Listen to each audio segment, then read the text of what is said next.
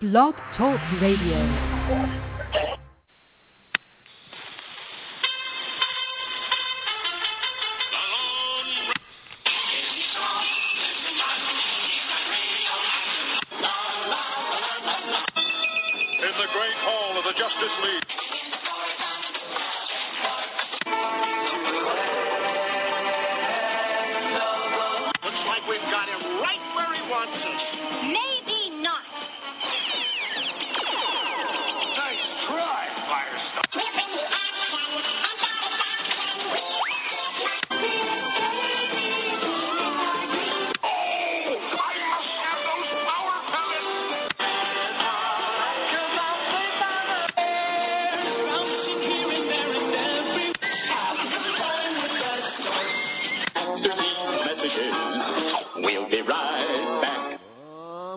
The sugar. Good morning. Welcome to Matty P Presents Saturday Morning Cereal. I'm Grim Shea. Joining me as always is Marky. Say hi, Marky. Hello, everybody. And you are in luck, dear listeners. I know. This is a good one. Today we are going to unleash from the vault the raw entire interview with screen legend Lee Meriwether. I know. Which ties in very well with something I want to talk about today, Marky, before we get to that. Something about specifically Catwoman and also generally that big mystery known as women. Yeah, and to be more specific, it's women in our popular culture, in this geek pop culture. Marky, you went to WonderCon the other week, didn't you? Yeah, it was, man, it might have been a month ago. I don't know. I don't remember. But yes, I was there. Well, yes, you do have memories. Well, I know because we were just we got to talking about it the other day. Yeah, you saw this offensive T-shirt. Yeah, and it was funny that it brought up such illicit emotions, if you will. Yeah, it is impressive, and apparently you weren't the only one. Right. There's been a big flap about this, but I personally was surprised that you were offended by a T-shirt.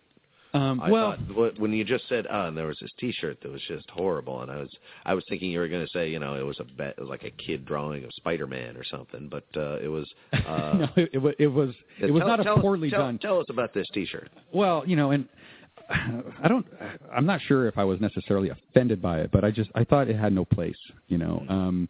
The actual shirt, it was a black shirt, and I hope I get this right, but it said. I remember. I take my fangirls like I like my coffee. Not at all. Oh no, I hate coffee. Yeah. So I like my fangirls. It's not a very good joke anyway. So just to clear that up, I like my fangirls. No, I take my fangirls. I like my fangirls. I like my fangirls like I like my coffee. I hate coffee. Yeah. Okay. Yeah, a little picture of a spilled cup of coffee. Yeah. It was probably selling for $30, and it just wasn't worth $2. Yeah.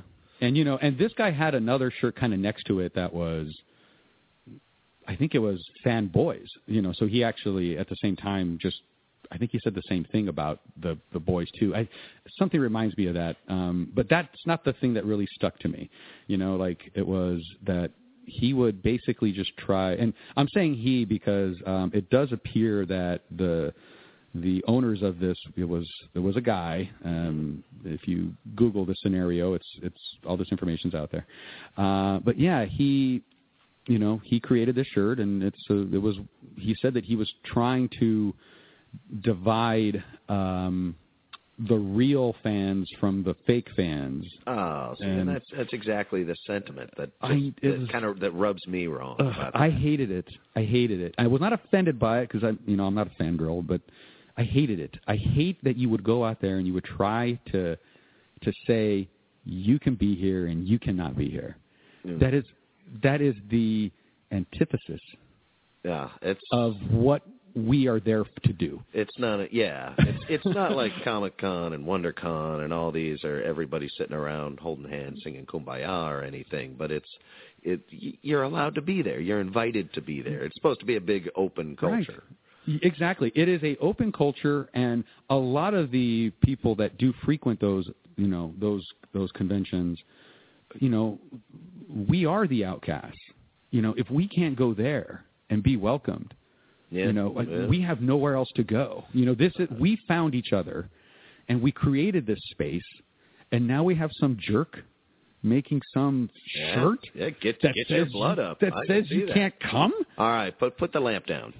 I'm going to hit this guy. And you're not alone. Our good friend of the show, Travis Langley, picked up on this. He saw that too. I think tweeted a picture of it. That's how to see what it was. That's right. Yes, you were usually just whipped into such a furious frenzy you couldn't describe it well. And I don't blame you. I didn't even take a picture of it because I didn't want people to think that I liked it. You know what I mean? Like I'm like, oh, look at this shirt. You know. That's good. That's good. You shouldn't give it attention, although it's exactly what we're doing now. But let's just swallow that and move on, because that got us talking to each other about fangirls in particular. You know, I guess we should probably even try and stop using that term. But women in this culture, in the cons, because half the people I think my age growing up turned out to be girls. And they were watching the same cartoons, eating the same cereal as me. So there's no reason to not include them. But then there's got to be some differences for sentiments like these to come up, and someone somewhere thinks it's marketable. Yeah, I just think but what are the differences between a fangirl and then the guys? Between the men and the women in this culture. And should we acknowledge differences? Well, I think. I think we should celebrate differences, right? I think that's a good thing, okay? But I think what you're getting at is, do we celebrate these things differently from each other? And the answer is no. You know, we come at it in our own unique ways, whether we're boys or girls, it doesn't matter. And you're welcome here, you know? And I cannot, I really won't, if a guy was wearing that shirt in a party that I was throwing, he would have to defend it. He would have to explain what the hell he means by that. We can't, and it's odd that I would, I'm basically saying everyone's welcome except you who wears this jackass shirt, and you put me in this position to make me a hypocrite now, complex reasoning. It is, but it's a thorny issue. We do have to draw the line, and it's just like, look, we don't have many places where we can get together like this at this kind of scale with this much attention and riches. And we finally get to do it, and then this kind of thing surfaces. The other, and when I saw the shirt, like, I really thought that it was only me that kind of had an issue, right? Like, I didn't really think about it, I was just like, I think I told you and you were kind of it. But I didn't really process it enough, to really form any kind of opinion outside of myself. I didn't think of what this meant in like the grander scale. And then I started to see that other people kind of saw it, and they kind of, they took a side, with this. And most of it was negative. There was this one article done by this fella, and he kind of writes about how, how does this shirt play out for his daughter's future? She's a wallflower. She is shy, She doesn't fit into places. She just got into a new school. And, she, because of her connection and how close she is with her father, she has attached herself to the geek culture, like, comic heroes and things like that. And she finally feels that she has a passion about something, and she'll like dress up, she'll read the comics, she'll watch the movies, and then she'll go to a place like WonderCon where it's fantastic and wonderful and colorful. And there's a guy that says you can't be here. Yeah. And he was actually coming from it from a father trying to protect his little girl. Yeah. I think you're referring to Greg Rucka. Greg Rucka, that's right. A big-time comic book artist, like an industry figure. Yeah. This wasn't even just your average Joe and his daughter, whose opinion you're allowed to just discount immediately. That was a this moving... is a guy who's trying to speak on behalf of the people responsible for a lot of the culture. And I applaud him for this article. It was passionate. I thought it was beautiful. It got me thinking about that stuff, and again, I was there. I saw it. It bothered me. I didn't really think much of it at the time, but it does have these effects, and there's really just kind of no place for it. Yeah. Well, and which brings me back to to talking about women in general in this culture. Yeah. Because as you say, we have to celebrate the differences, but also included in this package where you have the differences means that we as men are never going to really understand what it's like for women to be in this culture, all the little details require, and what they've got to worry about as compared to what I can just bulldoze through. And I guess asking whether or not that's fair is kind of beside the point. It's really nothing you can do to balance fair in the grand scheme. Well, I think if you just approach these things as an all-inclusive club, you really just can't go wrong, And that goes down from, But in all-inclusive or not, there's still admittedly differences between the men and the women, and we've got to strive to understand them. Yes, we want them to understand us better, of course. Well, but we should work to understand them, and for that reason, we picked Catwoman. Yes. We said, let's just, instead of trying to figure out an archetype, let's just go for one that exists. And we chose Catwoman. One might think you'd go for Wonder Woman right off the top of your head. Kind of a proto-feminist character, strong on her own. She came out on her own universe and everything. But she's more like a regular superhero, I think, in my mind, who just happens to be a woman. They don't. I agree. I don't know how much goes into it, and it just makes for a different kind of discussion. So I voted for Catwoman, and I'll tell you why. Go ahead. She is, even though she kind of was sprung forth from Batman's world, albeit very early on, she was written to be like the antithesis again of Batman. Right. To be where Batman is grim and sober, and you barely see him under his cape and his cowl. Catwoman is out there laughing and enjoying herself, and entrenched in moral ambiguity, and she's written. This is the early male comic book mind painting a woman. Exactly. Based off of what they've already created as a man. So I think it's interesting to explore that and where it goes. And then it turns out, Marky, you and I don't know a whole hell of a lot about her as a character. Well, right. We accept her as, Batman. Well, we have always approached the whole purpose of this show is to bring a little light to the things that we grew up watching, mm-hmm. and how that has grown up with us, mm-hmm. and now we're watching it again. There was Catwoman in The Dark Knight Rises recently. Mm-hmm. Some would say a very different view, or a very different, very different, a different take on the character, and many others would say, many others would say it's not. Yeah, I kind of wondered if that's how she was written in the early times. Me too. I wondered the same thing. Changed to Michelle Pfeiffer or something. And so, we're just two like normal guys that like this stuff, and we're just trying to get caught up in it again.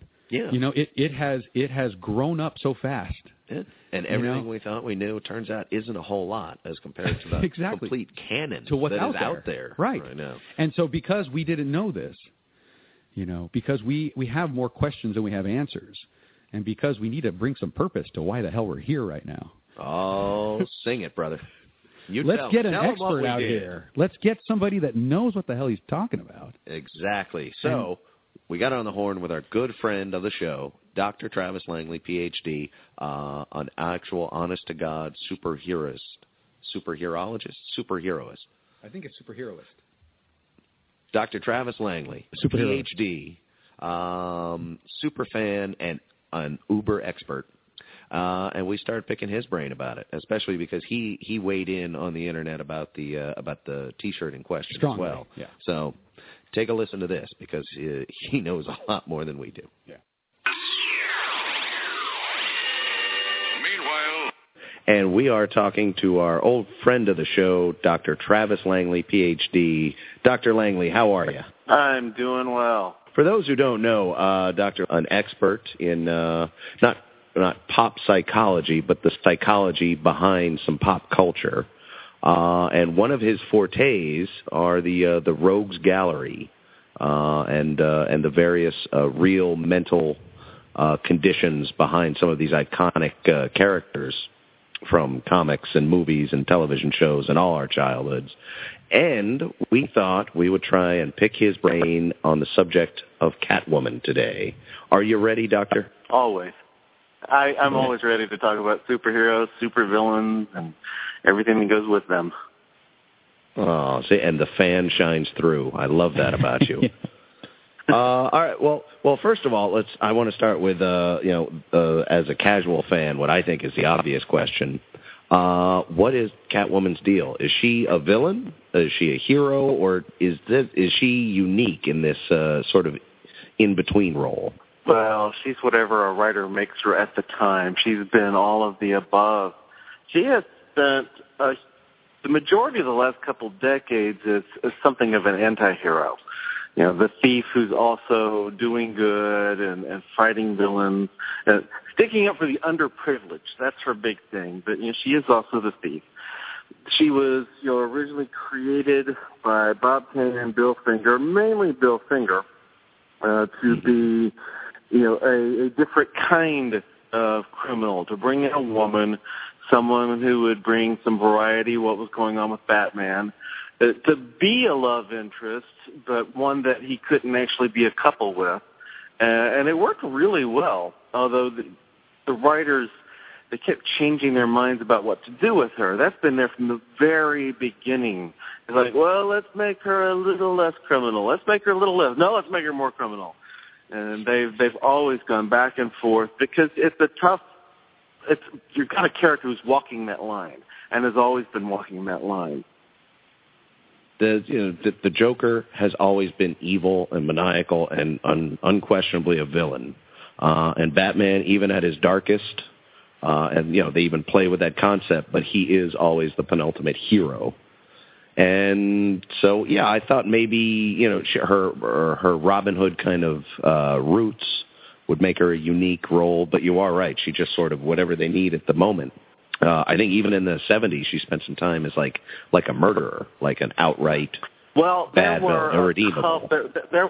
There was a story or two in the 70s where she killed someone, and they decided, whoa, she doesn't do that stuff. Those stories took place in Earth B. Yeah, those stories took place in Catwoman. She didn't do that stuff. But the Adam West TV show, honestly, that's where you see about the most murderous Catwoman ever. Although she didn't kill anybody, she kept trying to.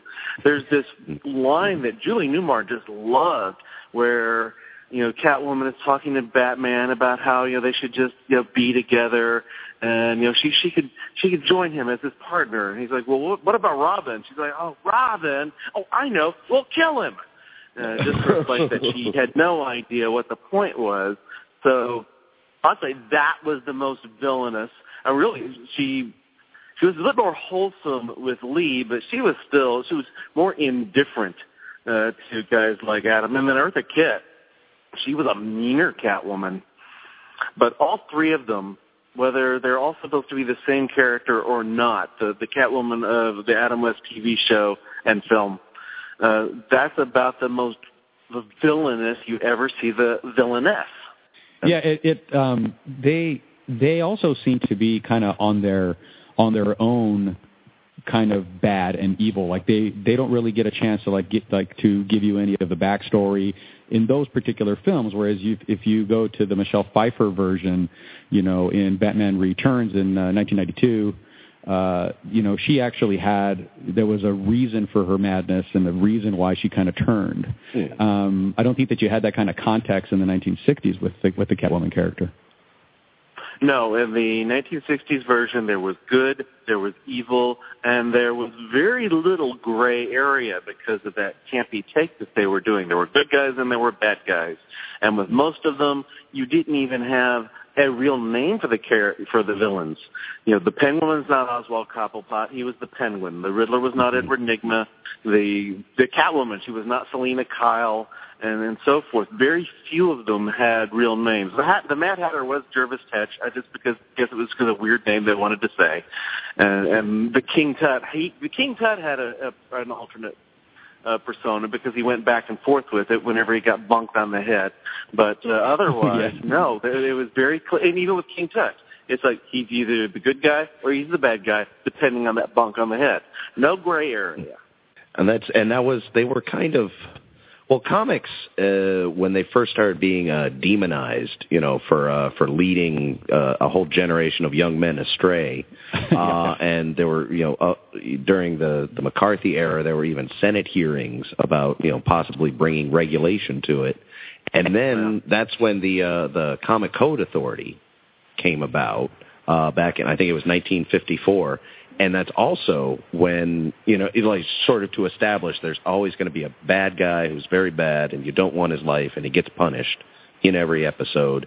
But it also came along with some kind of Puritan sort of sexuality they muted codes. It. Yeah, right. Which essentially took Catwoman just out of the comics for over a decade, I think it was, wasn't it? Yeah, she vanished for 10 years. When Lee Meriwether and I were doing a convention panel, one time I mentioned about how Catwoman had vanished from the comics for more than 10 years. She had not even known that Catwoman had been gone until right about the time of the TV show.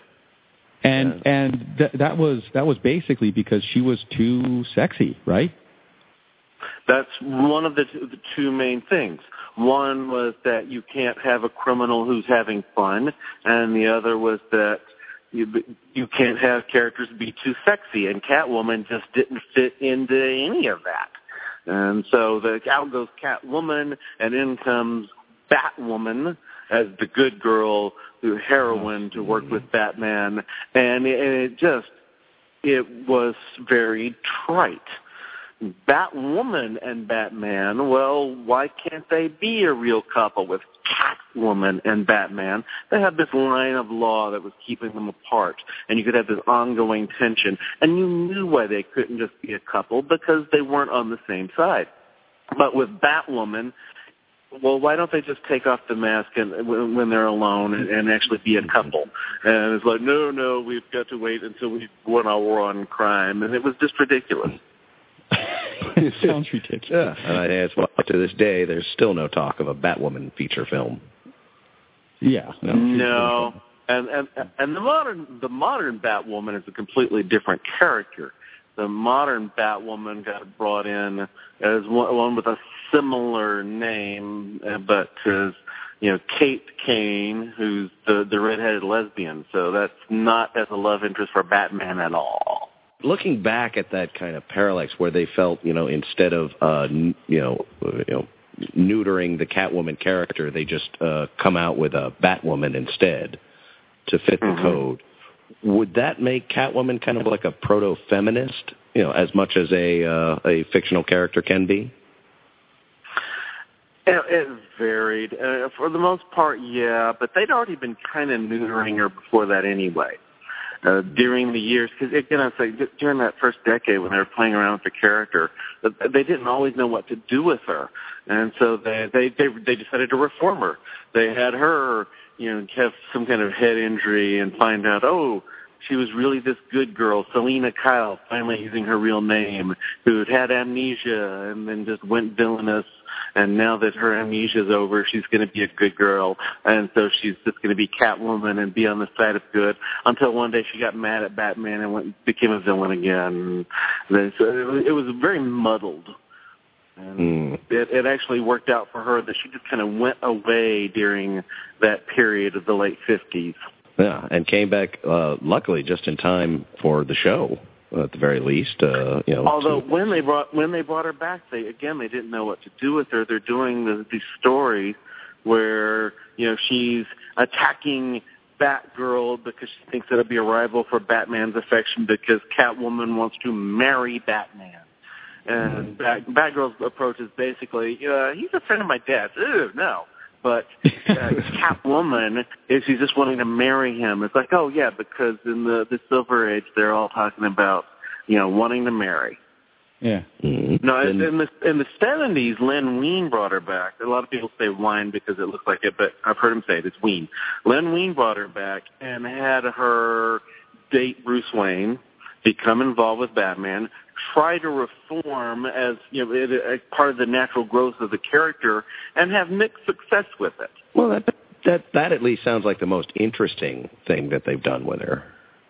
It was. I honestly think from when Len Wein did that with her, that playing around with her as a character, as a person, weighing the issues of what side am I on, not just have the magic back in the early 50s of, it was a bump on the head or a plane crash or whatever it was. He was actually weighing the nature of the character. And from then on, people would play around with this character as a person trying to decide what side am I on. And there are people in real life who do have to decide what side they're on and will have trouble with it. Someone who's living in a neighborhood where you have to deal with the gangs that are in the neighborhood and you have to deal with the police, and you're not necessarily just on one side or the other. There are some people who are dealing with them both.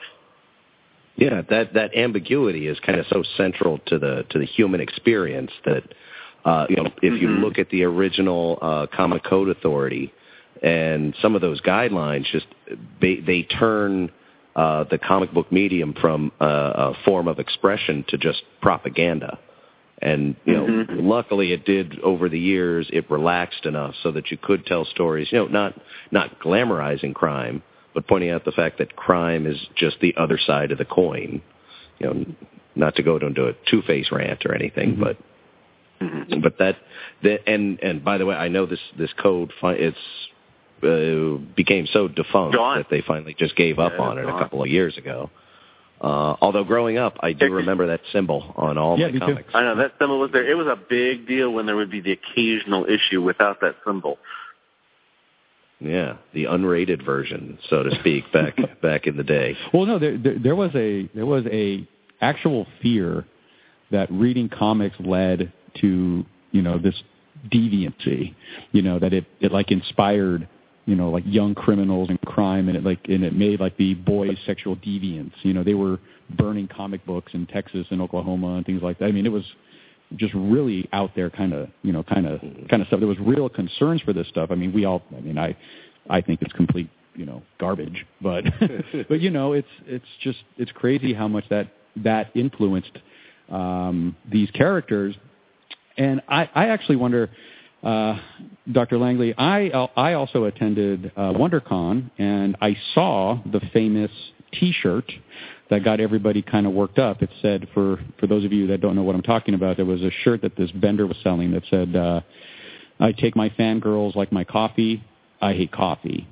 And I'm sure you remember that, Dr. Langley. I saw the shirt. Yeah, I saw it and just stared.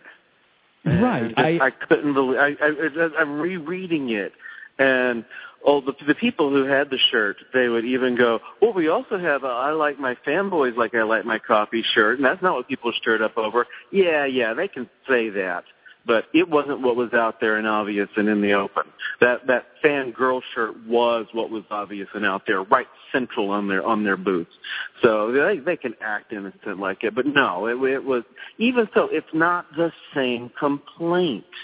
It's not the same objection. Either one is a horrible thing to say, but the fangirl, the complaints people make about the women who are fans, they're not just complaining about them being fans. It is a different issue, a long list of issues that are involved in the complaint, and a whole lot of it is the complaint about the fake fan, like anybody gets to judge, the purity of someone else's fanhood. Right, and if you relate it to Catwoman and how she can kind of be a current rep for that kind of mentality, as when she was first written by Bob Kane, I actually have this quote here somewhere, but he was actually he actually created her because he wanted a cat, because cats were unattached. Bill chose the cat theme, and there was they did this because they kind of wanted the anti-Batman, the opposite of what Batman stood for, and they saw women in those traits that many would deem sexist to kind of build the original Catwoman. And over the years, she has evolved as our acceptance of women in this particular genre has also evolved. You know, she has grown, and our appreciation for women in this world, you know, in this universe, has also kind of come along with it. I thought that it was brought out very heavily by the image of that T-shirt and just all the reaction and all this and all. You know, it just got a rise out of everybody very, very equally. You know, there was really just no place for it anymore. This is old school thinking. Well, also, I think this culture is so against anything exclusionary. There are plenty of cultures out there that are based directly on exclusionary practices, but, you know, the idea of pop culture and comics always being a haven, you know. If you get excluded from every other one, you're not going to be excluded from this. Right. So now to see that sentiment trying to creep its way in through a T-shirt at a vending stand, very disheartening. Yes, and that does go back to the nature of the character Catwoman herself. There are gangsters that Catwoman robbed simply because she had felt left out of the boys' club. She has this big, you know, frustration and anger, and, you know, she's big on taking things like that out and sticking up, because the character of Catwoman is normally presented as somebody who has come from the lower class in Gotham and has a bit resentment toward the exclusionary attitudes of anybody else. Which is exactly what this T-shirt did. It just completely... You know, this is a tree house, and they're going to put a sign that says "Girls Stay Out." You know, that's really what this shirt did, and I just found it to be ridiculous, and, you know, I'm glad to be on your side of this particular one. Let's use this opportunity to talk about Bill Finger a little bit. I know that this is something that you're very passionate about. For those of you out there that have not heard yet, Bill Finger is the uncredited co-creator of Batman and many of the traits and characters that Batman is known for, namely Joker, Riddler, Penguin, and Catwoman. You kind of touched on it a little bit. Among many. I mean, he created the Batmobile, Gotham City, you know, just kind of the whole look of Batman. And there's this movement right now. Dr. Langley's a part of it. But can you talk a little bit about, you know, what kind of went into the creation of the Catwoman character, and what's Bill Finger's role in this? Well, yes, Bill had been central with Batman from the very beginning, although at the very beginning, National didn't know about it. Before Bob Kane ever signed his first contract, Bill had already made substantial contributions to Batman, and it doesn't sound like he got paid for that first weekend's work, so I don't think Bill ever gave up his legal rights. And he was always involved, and National found out kind of early that he was involved. Bob was using ghost writers and then ghost artists. And Bill wrote most of the earliest stories and then kept writing until Bob got mad at him in 1965 on Catwoman. Bob said that he wanted a female character as kind of a love interest. But even Bob said that Bill chose the cat theme, and Bill came up with many of the qualities of that character. And then other artists would have defined the look along the way. So if Bill is the one who brought in the cat theme and wrote the stories, then that would indicate that Bill was really the one who mainly created the character. Okay. But all right, I'll give him credit. Yeah, and you even go in Bob's own autobiography, he said that Bill chose the cat theme. And then Bob speculated on why. And I heard Bob in interviews at other time also refer to Bill having said the cat theme. You know, once the world knew that Bill Finger had been involved, Bob, you know, couldn't deny it and had to acknowledge it to some degree. But Bob's autobiographer, Tom Andre, is a big, big hero in the entire thing for having gotten Bob to acknowledge Bill as much as he did in the autobiography. In the first draft that Bob had written entirely by himself, you've got one sentence after another in which the subject of the sentence is the letter I, just I, on and on. And Tom is, come on, people in the industry know about Bill. I know he didn't word it this way, but he basically said, you're going to look like a big dick if you don't just acknowledge Bill on something. And so you know, like, there wasn't like there was not one single creator of pretty much anything in comics, right? I mean, everybody has help along the way. You know, it's just it's ridiculous that Bob Kane just says this is all mine. You know, everybody has a crew and help and all this stuff. But if you see Bob in interviews, you see interviews that he did, he would keep saying that when I created the characters back then, don't say I created the characters. He would come off so much better if you just say he's the man who had the original name Batman, who wanted to have a hero without powers, and had this great ability for spotting talent and recruiting Bill Finger and Jerry Robinson and George Russo's and others who were involved early on. Bob could be remembered so much better, but he was so insecure. He had that kind of narcissism that's very full of himself and genuinely, but insecure about it. All right, well, this would be a total missed opportunity if I didn't stop you right now, put you on the spot, and ask you to tell me which character from the Rogues Gallery Bob Kane actually is. Which character is Bob Kane? I'm sure he's represented in this narcissism and this insecurity. Which one is he? Nail him down for me. Gosh, honestly, no specific villain pops in my head. So a lot of the times, Bob would think Bill had based some things on Bob, and Bill would say, "No, I didn't," in the few interviews that he did. So, because Bob wasn't the one creating these, I don't see that in terms of any of the major villains, Bill was basing them on Bob.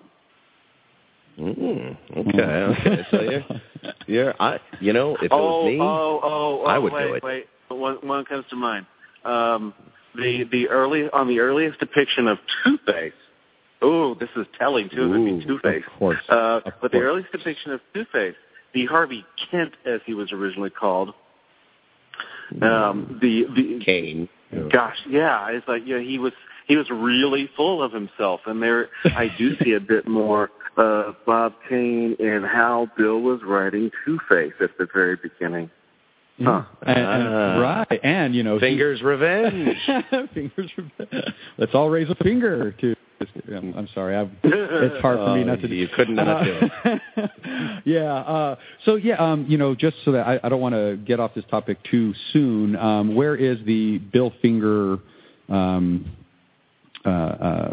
movement going? Like, where is it now? Are we going to get to see Bill Finger's name on the new Gotham series that is coming out? I mean, after all, he did name the city Gotham, from what I'm able to find out. And is any of this like a financial campaign, or is this strictly because the man deserves the recognition? Well, the fans and all, we're campaigning on the credit, and logically there should be a financial issue as well. I mean, he's got his granddaughter Athena and her son Ben. Athena has acknowledged publicly that they've lived at the poverty level. Athena teaches adjunct and tutors, and if you know what adjunct instruction at a small college is, it's not good. She's been without a computer for months because she can't afford to replace the one that she has. So this is where they are.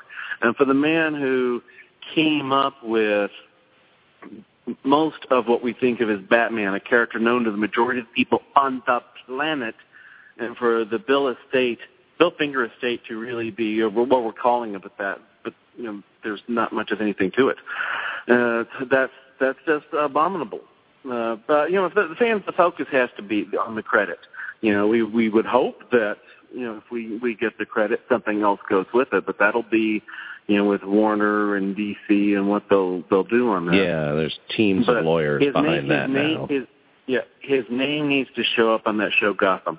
It needs to show up in the Batman Superman movie. It needs to be there. Too many people know, and it makes DC and Warner look bad, even though it's not up to them. They can't single-handedly make the change in the credit. It's a contractual issue with the Kane family. So DC and Warner need to take action and negotiate a change in this.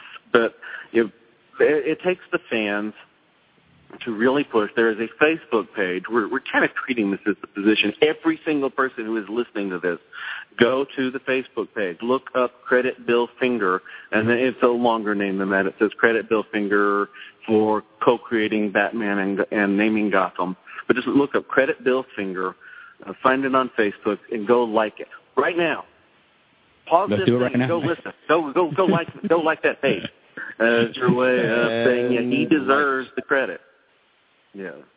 Yeah. Well, it is. I believe the first that I had heard of this was when we talked to you end of last year, and I just I had no idea. You know, I know enough about Batman to know Bob Kane. You know, I know that name. That name is in my head.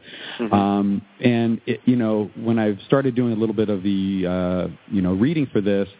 You know, Bill Finger's name, it shows up in the wiki pages for Catwoman. It shows up in, for Batman. And, he wrote the first issue number 27 in 1939. That was the first time Batman was in a comic. He wrote the first issue, number 1 of Batman. You know, that's also his script.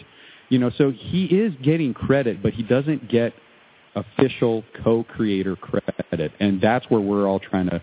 You know, we stand behind you on this one. This is ridiculous that he's not on there already. Well, also, I will say, speaking again on behalf of the somewhat more casual fans, everyone on the planet knows who Batman is. And I think a very small portion of those people know who Bob Kane is. And that could be very true as of up to just a few years ago. But now, as time is going on, and this is becoming like it's a movement, almost a scandal. That brings both names to the forefront. I now know who Bob Kane and Bill Finger are, and I know Bill Finger wrote Batman. He helped create that character. And if he had gotten credit right out of the starting gate back in 1938 or whatever.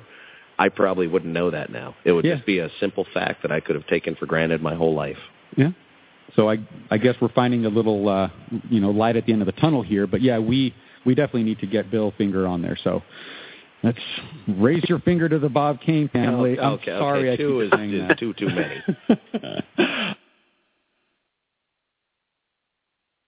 Let's go back. Let's talk about Lee Meriwether for a second. Lee is wonderful. I think the world of Lee. I've done 2 convention panels with her, and I've hung out with her at some other times. And I've actually got her card with her contact information in my Rolodex. But it's like I'm not going to call Lee whenever I've had reason to get in touch with her. I email her through her daughter. I just feel weird about the idea of calling her. And we'll probably do more panels together sometime. She's brought that up. We did a panel about Batman's love life one year, and I'm not sure what the topic was the other time she joined us. But she's darling. She is sharp and bright-eyed and so friendly, and she has such a wonderful, wonderful history and career, and she's a nice person. She's incredibly nice. She is, yeah. When we got to talk to her, we would not let her off the phone, and she was so gracious about it. But, I mean, a lifetime of amazing stories. You know, she talked about everything from, I think, meeting Marilyn Monroe to working with, with some of the greatest actors. And then a little bit we talked about Catwoman, and she was so willing to do that, so gracious about it. Whereas I'm sure if it was something I had done 40 years ago, I would politely tell me to go to hell. Well, yeah, If you were to bring up, her name, Eartha Kitt, Julie, you can have a round table, geek off with who was the best Catwoman and all this stuff, and I'm sure we've all been a part of that talk.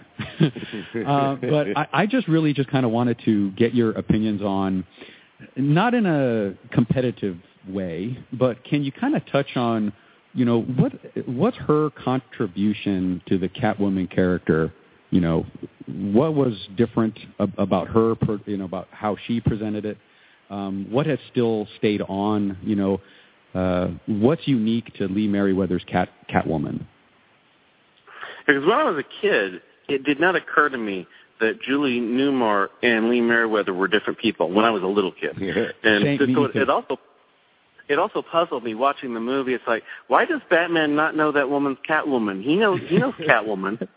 Years later, I read that movie was actually supposed to come out before the TV series started. It's like, okay, that would have made more sense then. But it's in terms of, you see, there are clear differences in how they play the character. There are similarities, but Julie has this ethereal, otherworldly quality to her, and just there's something very different and surreal about Julie Newmar. Lee Meriwether, more down to earth as a person, and even when she's playing the Russian version in that one, it's that character putting on an act. There are things different. One big thing that's different in that one is that it's the most sexual Bruce Wayne ever seemed. And if you watch that Batman movie, that when Bruce Wayne is, in private with Miss Kitka, as she's calling herself, he seems like a bit of a horn dog there. And he's a little worked up. He's about to be consumed by passion. It's like, boy, you don't see that with him in the TV show. So she brought out this sexual aspect to Bruce Wayne that you weren't going to see. Julie Newmar, where people might see her as the sexier Catwoman. Lee would be one to say that. Lee didn't see herself as sexy, so she was surprised that people would see her as sexy as she was. But there's a difference in them. Eartha Kitt, she went somewhere else with that character entirely, to the point if you weren't sure if it was the same character or not. And some of that would have just had to do with racial issues. The Batman's interest in Catwoman vanished, and that had to do with how things were going to be depicted at that time. And it was a huge deal when Kirk kissed Uhura once over on Star Trek around that time. Yeah. And so the tension of that kind between Batman and Catwoman was not there during Earth's time. And so it could be a racial issue. Also, Eartha has a strangeness to her, too. Yeah, I think as Lee Meriwether kind of did some of the best sort of subtle cat noises and worked them in very organically through the movie, when Eartha Kitt came around, you as a kid, I thought maybe she was half cat. Yeah, because she was always purr this and purr that. Yeah, she was always doing that. Lee, I had actually noticed, and I actually watched it, fairly recently, and there is something that she has, like this kind of gyration in her hips throughout pretty much the whole film. Whenever she is Catwoman, there's some movements in her hips that are, incredibly, sexy. I mean, she really brings it out in her physical performance. Good luck getting that as a comic code authority. It would have never have flown. So yeah, I think, she was a Miss America in 1955. I mean, she is very accomplished when it comes to looks, obviously. But no, I thought that her physical performance was actually very noticeably mature, very sultry, I think is. And they did it throughout the movie. She was, it wasn't about one villain. It was all like the four all-stars, and they were basically all on set, all doing all their scenes together. So they were very wide shots. They had to be very physical acting, and she was up to the task. Yeah, she was trading with some of the best. Yeah, and she was definitely there. So yeah, we were very glad and very lucky to be able to spend some time with her. Mm. And all that being said, go ahead, Dr. Langley. Who's your real favorite Catwoman? We're going to say it. My real favorite Catwoman? That's all right. We'll cut this out. She won't hear this part. Well, when I grew up, we mainly saw Julie, so it's hard not to think of Julie. But I signed a copy of my book for Lee, and I signed it. It had to do with a comment that we made when we were talking the night before at this party. I had seen her and her daughter over on the side of the party, and nobody else was going up to her. It's like, they don't realize who that is over there, so I went and visited with Lee. and I mentioned about something about Julie, but I referred to Lee as my first Catwoman for being the first one that I'd met. And she's like, first Catwoman? You mean only Catwoman? But with this twinkle in her eye, that twinkle in her eye just said she was kidding. But when I signed my book, she cracked up because I signed it to my first, in parentheses, and only Catwoman. Oh, that's awesome, Doc. Good for you. And that does sound like a Lee Meriwether thing to do. Too. Oh, I know. She will flirt with you. Yeah, well, yeah. She was playful about it, and we, as I recall, we kind of tried to goad her into saying some disparaging words about Eartha Kitt and Julie Newmar, but she just wouldn't buy it. She wouldn't have it. Yeah. She wouldn't have it. She played along a little bit, but then class act. I'm so glad we talked to her. Absolutely. Do you ever go on the circuit? What's that? Well, and hopefully next year we'll put together something for Catwoman's 75th anniversary. That's coming up. Oh, my goodness, 75 years. What do you get her? Next year. Diamond. Actually, she can get her own. So. Okay, what about the circuit? What were you asking about the circuit? Well, I was wondering if you've ever paired up on the convention circuit or anything else as a bona fide superheroologist with any of the other Catwomen. I mean, have you ever sat next to Halle Berry at Comic-Con or anything? No, not the other Catwomen. One reason when I was talking to Lee that Julie came up is the second time we did a panel together, because that one had more to do with Batman's love life. That's the one that had to do with the love life. It's like we were trying to bring Julie in also that time, because Julie has the same agent as Adam West. So I knew Adam's agent, so I asked. But Julie was going out of the country at the time. And it could be difficult with Julie as time goes by, too, because she has an unusual kind of late-life muscular dystrophy. So her health has just been shot for the last 2 years. And this is somebody who's been a dancer and in good shape all her life. And I've seen Julie talking to people, and Julie will still just light up, and she enjoys talking to people. And so, who knows, where that will be. And, that can go on a long time. My friend Jill Pantozzi is turned 30 in this last year, and, she's grown up with muscular dystrophy for her whole life.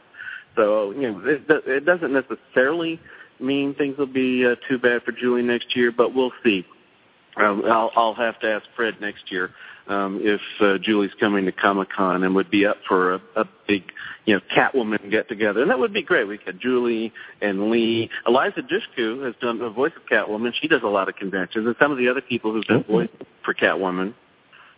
And heck, why even stop there? Why not Michelle Pfeiffer, Halle Berry, Anne Hathaway? Let's just try to get them all. I mean, what an awesome occasion! Wow, that could be a dream. It would be. It would definitely be a dream.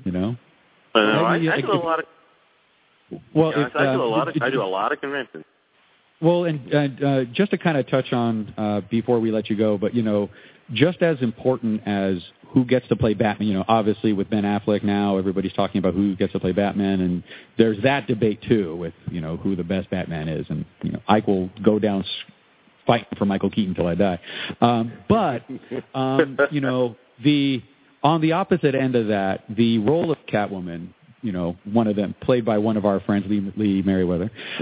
That's just it's just as equally a hot button issue of who is your favorite and all this. And if you just look at that list, there's been 1, 2, 3, 4, 5. There's been 6 Catwomen of film or television, live action, and you have of those 6, 2 of them are Oscar winners, and one of them is a Miss America. This is.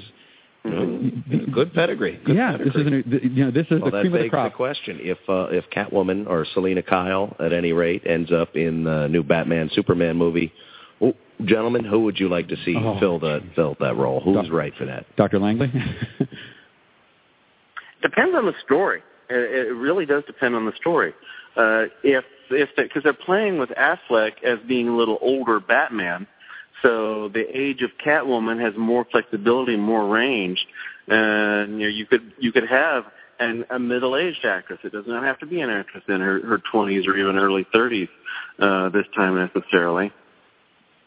And so there are. Gosh. I'm thinking Lee Meriwether then. I'm going to go ahead and come out and say it. Yeah, give her a job. Yeah, that'd be awesome. I think she's busy enough. I think so, too. Maybe Dame Judi Dench or someone else to hold her scraps. I don't think they're going that old. It's like we can't have Catwoman be older than Affleck. Well, maybe we'll give Halle Berry another shot at this. Huh? Let's just bring her back out. Oh no! Okay. Fool me once, shame on you. No, there's not going to be any more of a Halle Berry association with the Catwoman thing. That movie had nothing to do with the comic books. He had even said that they weren't fan of the comic books. They apparently just liked the costume. That was the only thing I remember being anything like Catwoman in the entire movie. Yeah, and it was very revealing from what I remember.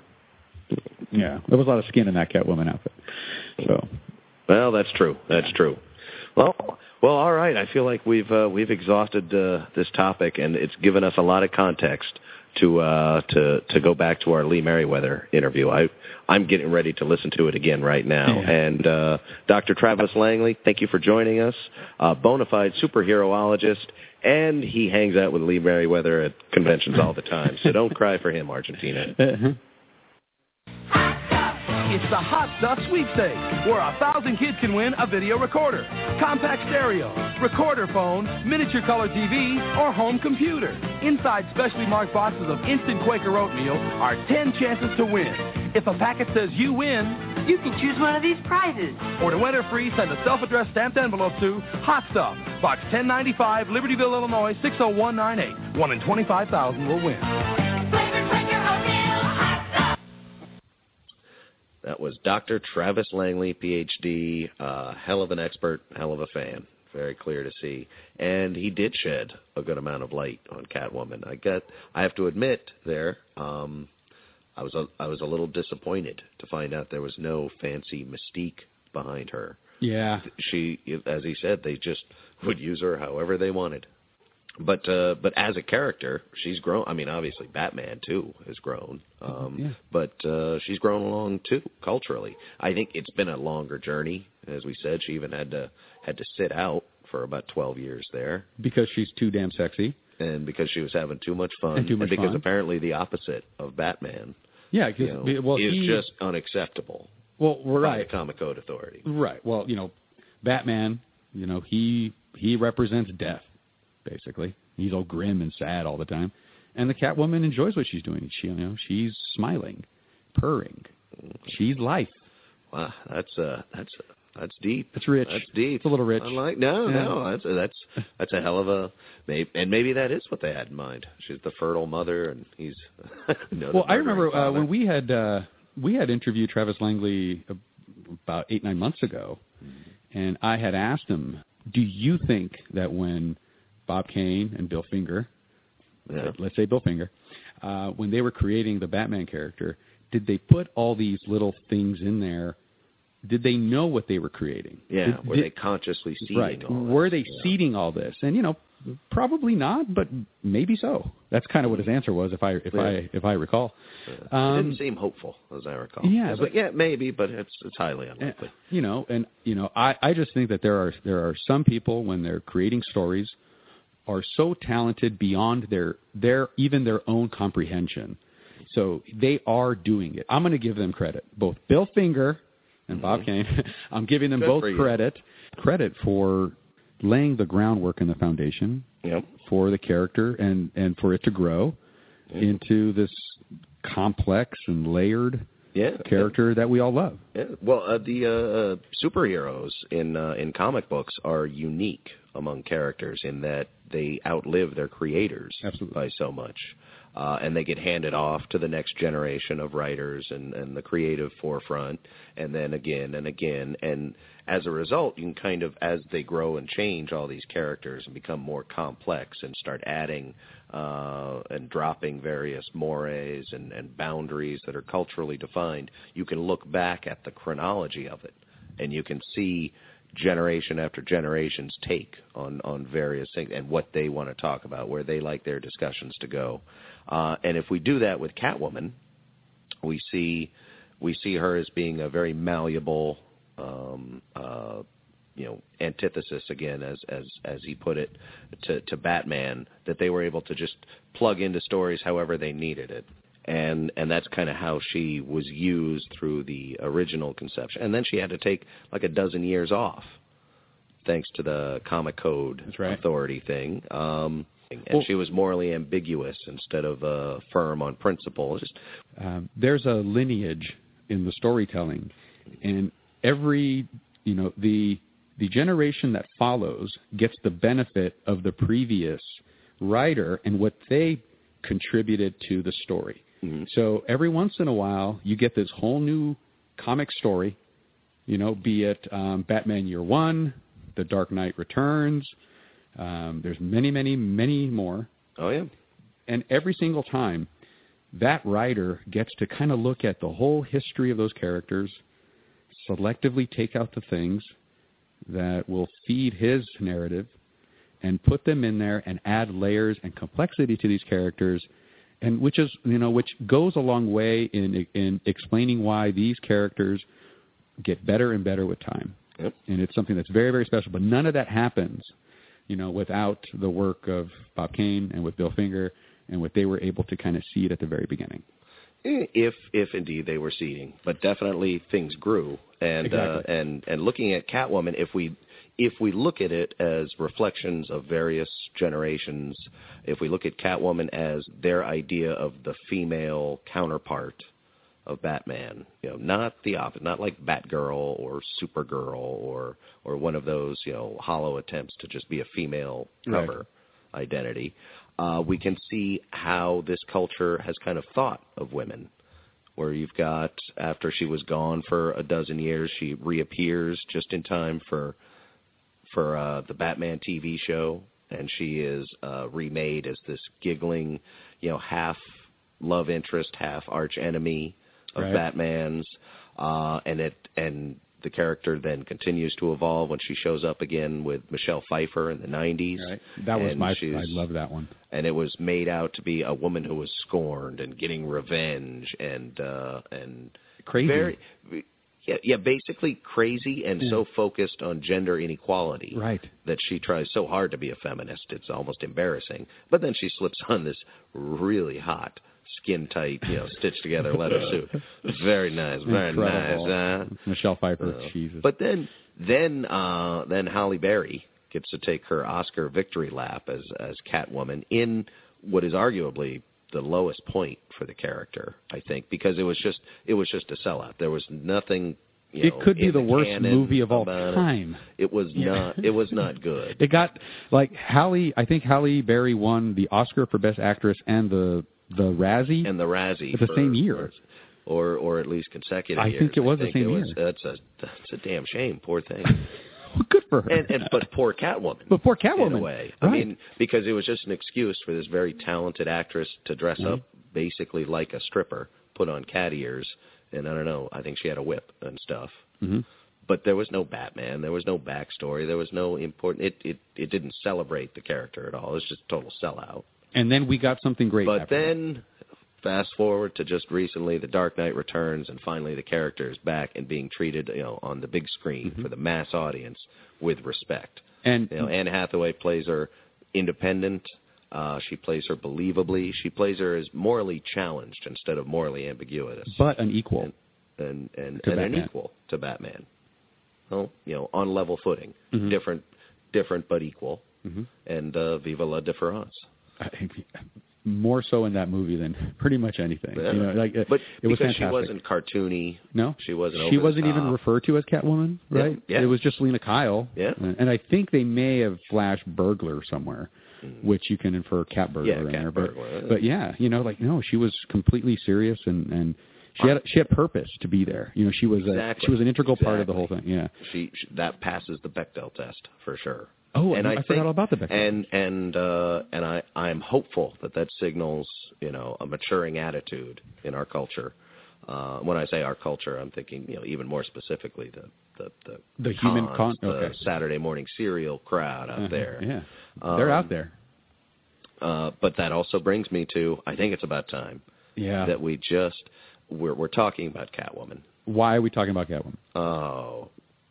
Well, it really now seems like a flimsy excuse just to get talking to Lee Meriwether, screen legend, played Catwoman for the very first Catwoman on film. The first movie Catwoman. Mm-hmm. This is her. And known to this day, known as the Catwoman, despite a long and amazing career. And we were just supposed to talk to her for about 10, 15 minutes. We sat down for about an hour, just stole this poor woman's time, and she was so gracious. We got to share it all with you. Without further ado, let's talk Catwoman with Catwoman, Miss Lee Meriwether. Meanwhile, thank you for joining us. As always, I am Grim Shea, and joining me is Marquis. Say hi, Marquis. Hello, everybody. And everybody, you are in for a real treat. We have the honor and privilege today of speaking to a screen legend, a former Miss America. Miss America. The original movie Catwoman.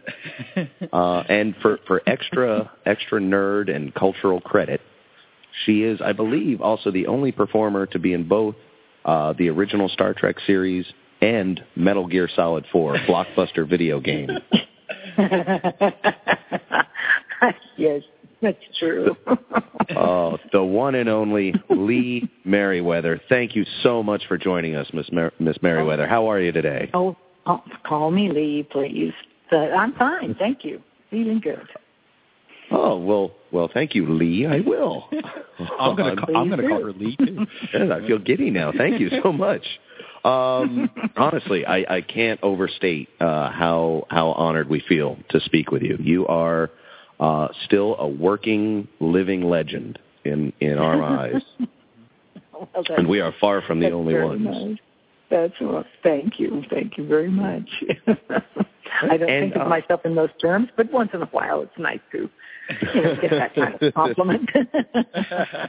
Well, you deserve it. You do. And I did. In fact, I didn't until I really started digging in and doing some research for this interview.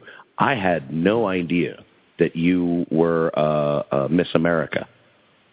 Oh, and that is a lot of women, very talented, driven women who make it to the pageant and get the crown. They quite often that's kind of their one claim to fame that they can hang on to.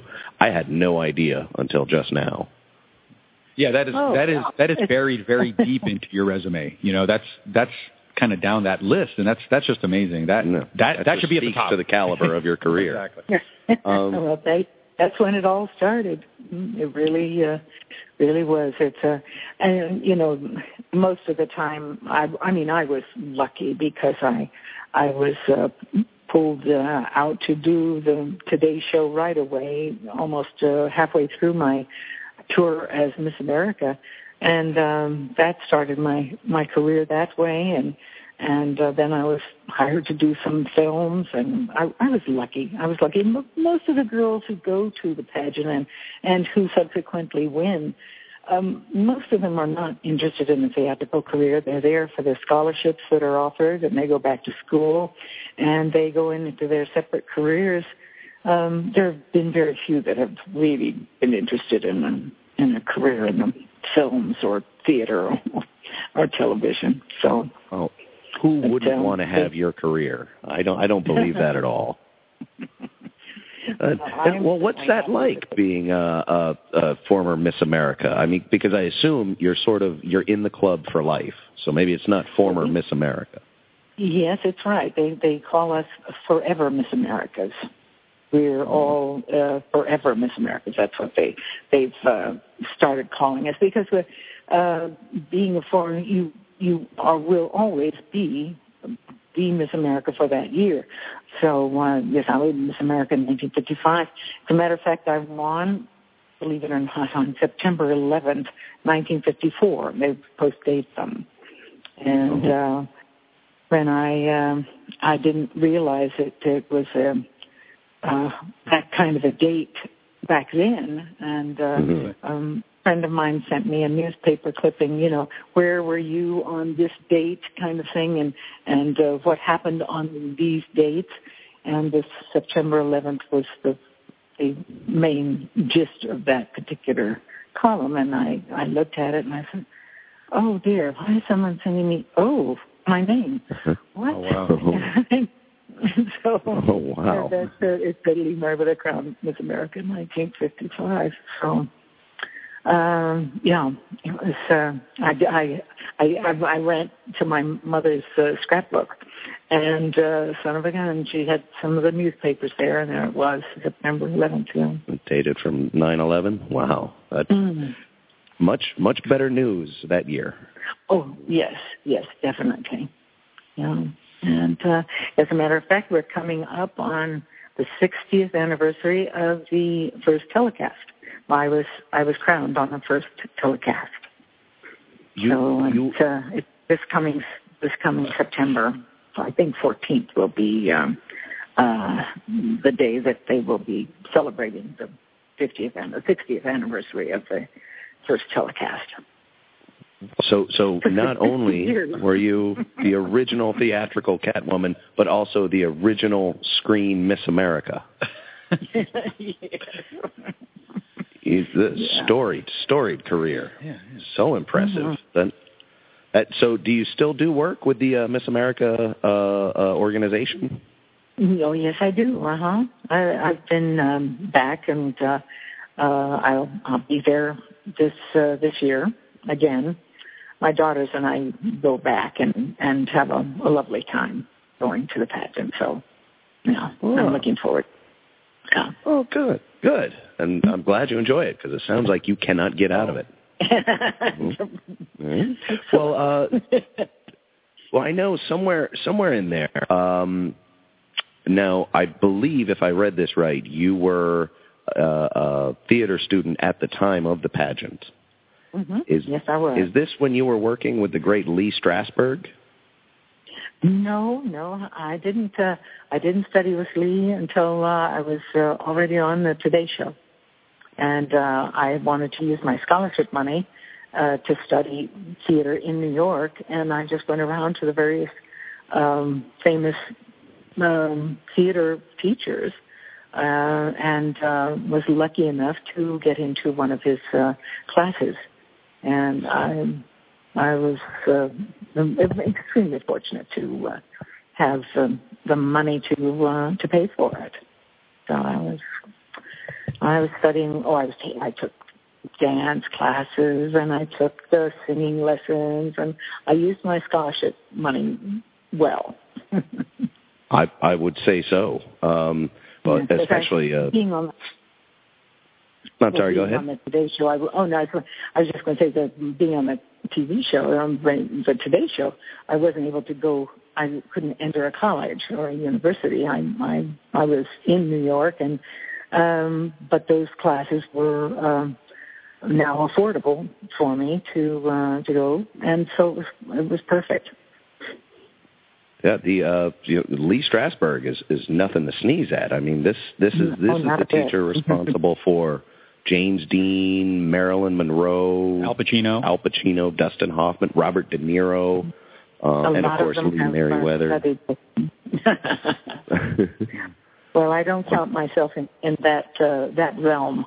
That's a very rarefied area. So. No, well, whether you like it or not, you are in the same class now. I mean, like, you are literally in the same class as these guys. Yeah. Oh, that's very sweet of you guys. I appreciate that. Thank you. Oh no, don't appreciate us. You parlayed all that into so much. Do you have any funny little gushy celebrity stories from back then? Oh, heavens. So funny when you mentioned Marilyn Monroe. I did see her leave Lee Strasberg's class one day, and I started following her. I became a fan, and I didn't disturb her. I just followed her for a while, and just no one recognized her. She had a bandana on, and she had a big fur coat. And so I followed behind her for a while, and I said, "What are you doing, Lee?" I'm going to go and say hello. So I turned around and went back to class. You chickened out, huh? I did. I was a big chicken. Oh, that's hard. That's still. I mean, these are moments of that time in the 20th century that have just become iconicized. Yes. You know, the idea of Marilyn Monroe walking around in a bandana in New York City. Right. Right. It just seems like out of a book to me. Yeah. And how I don't. Well, I did see her face up close, and then she was gone past me, and I thought, that was Marilyn Monroe, and so I just started following her. I can just picture her 180 degrees on your heel and just silently stalking. Exactly. Yeah. And after the Today Show, and you started appearing in feature films and television very, very steadily in the 60s, that takes us to one of my favorite subjects that I hope you don't mind still talking about, but the Batman movie. Oh, yes. Oh, I love doing the movie. I was so lucky to get that particular Catwoman role. Catwoman has been played by many actresses, but I was the lucky one in that I got to work not only with Adam West and Burt Ward, but I also got to work with Burgess Meredith, Cesar Romero, and Frank Gorshin. I mean, what a parlay. I was so lucky. So the four, you guys were just the big villain group, and we just rewatched a lot of those scenes, in preparation for this interview, and you hold your own so well with these world-class actors. It's just more proof that you earned everything you've gotten in your career. Well, thank you. They were so wonderful to me. They knew I was a new kid on the block that I had never played the character before. And it was so kind. Especially Cesar. Cesar Romero was my protector. Because the first scene we did was, you remember the scene in the Penguins submarine when all the bombs were being dropped from above by Adam Burton North? Yes, all of them. And he protected me because he knew the logistics of the scene so well, and he was able to block a lot of the sparks and the stuff that was. They couldn't plan where those things were going to fly. They were supposed to be out of our way, but some didn't. And bless his heart, he was my back. He became my back. He had a couple of spots on his costume they had to repair. well, that's a true gentleman then, willing to be burned alive. He was. He was a dear. Well, they all were. They were just terrific and such perfectionists and hard workers. I mean, their work ethic was, for me, so instructional. I watched them prepare for each scene that they did, and that was, that's gold. You just you're at the feet of people who are brilliant in their profession, and you get to see them firsthand work it all out ahead of time, and then see the fruition of it, and then it works. And I did. I learned a great deal from all of them. I was lucky, so lucky. Did you guys have kind of a sense at the time of culturally important this was going to be? Not that that first Batman movie or the first Batman show cemented today's vision of Batman and superhero movies, which are billion-dollar industries. But back then, did you have some kind of sense how important these characters were to people in general? I think only as a performer, as an actor. I think it was important to do it well and to do it with the comedy at the forefront. That was because it was we were the comic book version, and but not seeing in the future what it would become. I had no idea, of course, or at least I didn't. And but it was taken very seriously. very seriously on the set all the time.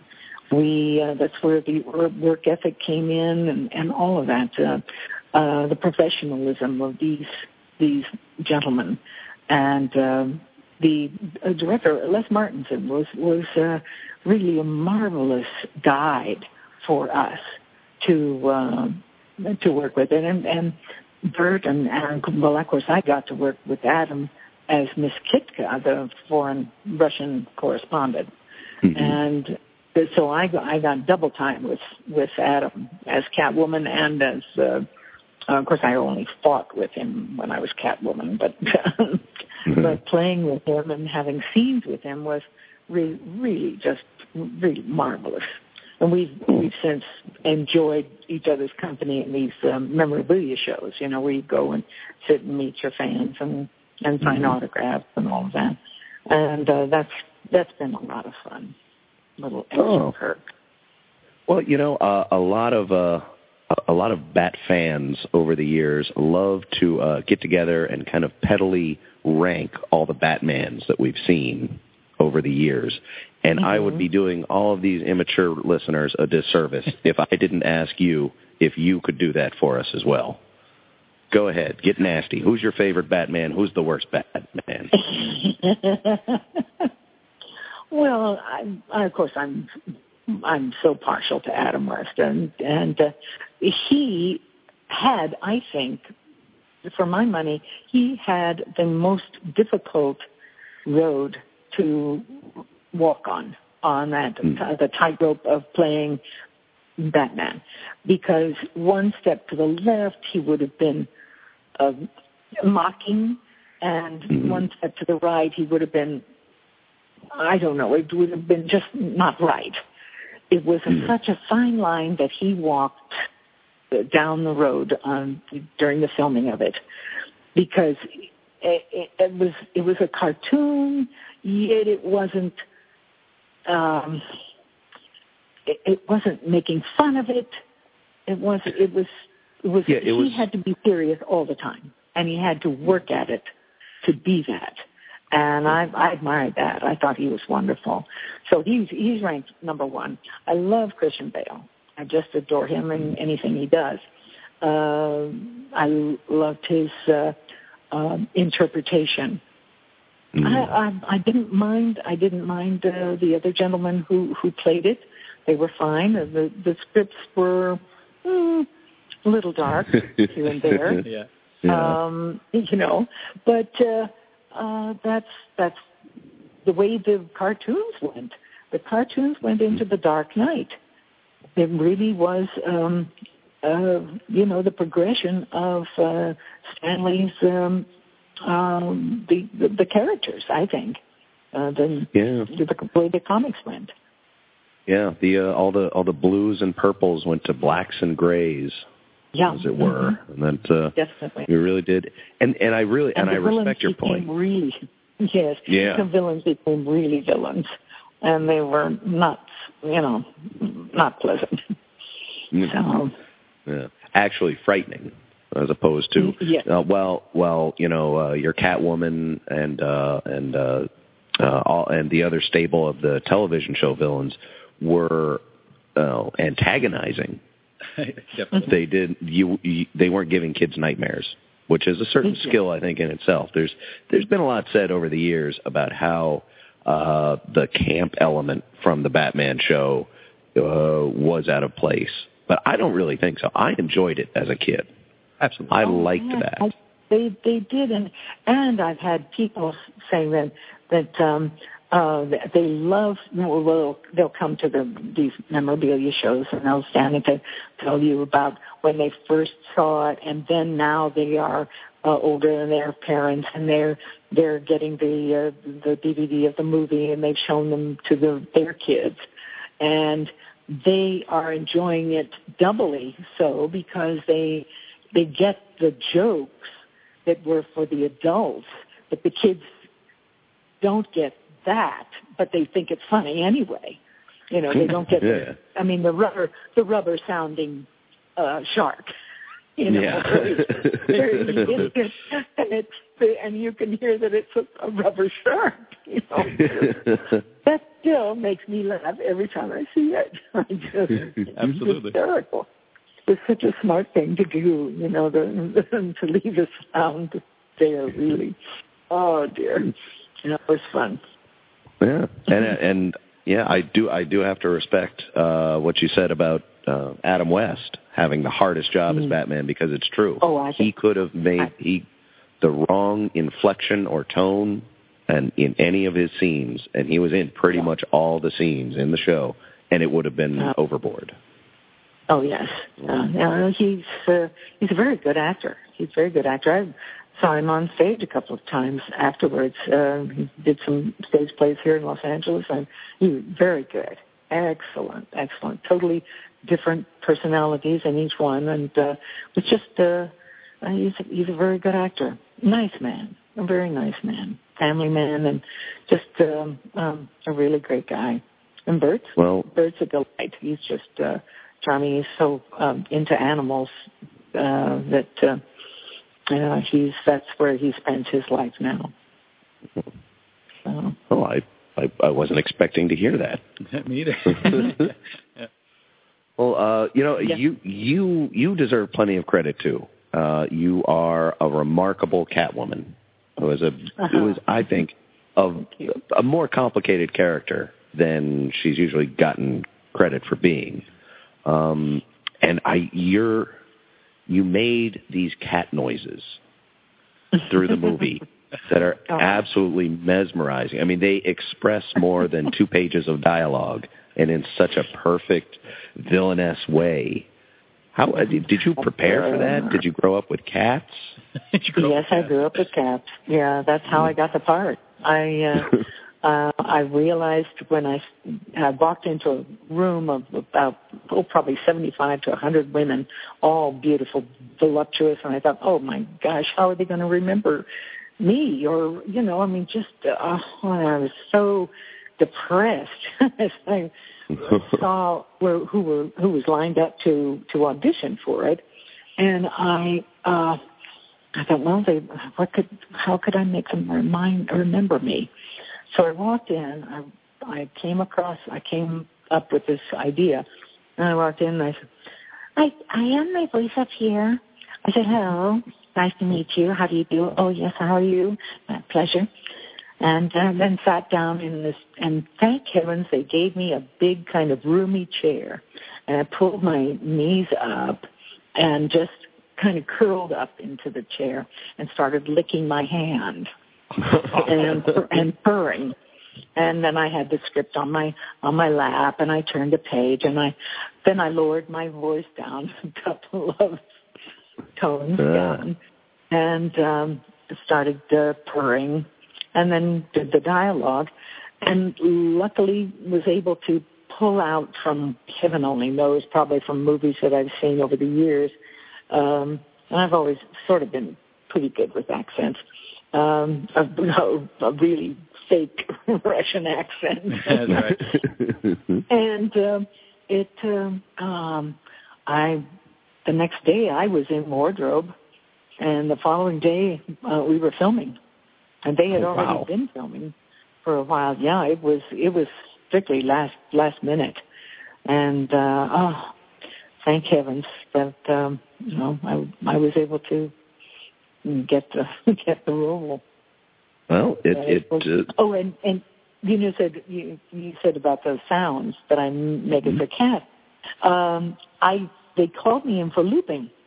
And so I went in. I didn't know what I had to do, but I went in, and they gave me a sheet of paper, and each loop was some kind of cat noise. So I said, I bet this is the first time you've had to do this. And they all laughed and said, oh yeah, no, this is really unusual. Can you do all this? And I said, well, let's give it a try. And so they showed. I said, "Where are you going to use this? Where will it be?" And we'll show you some film clips, because this is my first time to do any kind of looping. And so I looked and I realized, oh, well, okay, that's a straight meow kind of, but elongated. And so I go,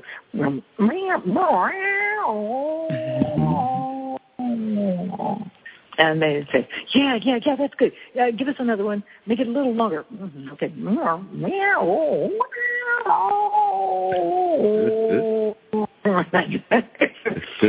I did a couple of things. And what were some of the others? I know, just more purring. I did a lot of that. And some other sounds. Well, you know what, Lee? You still got it. She still got it. You still got the magic, kid. That is so cool, and that brings me to before we get off the Batman subject. I was discussing. I just happened to mention to my boss, who is a married man, kids, mortgage payments, the whole 9 yards, but a huge Batman fan since a kid. And I mentioned to him, I said, "Oh, you know what? I actually get to talk to Lee Meriwether tomorrow." And he cut me off immediately, just put a finger in my face, pulled out his phone, and furiously searched through his pictures for a minute. And then pulled up a picture of you from the movie and said, "This Lee Meriwether?"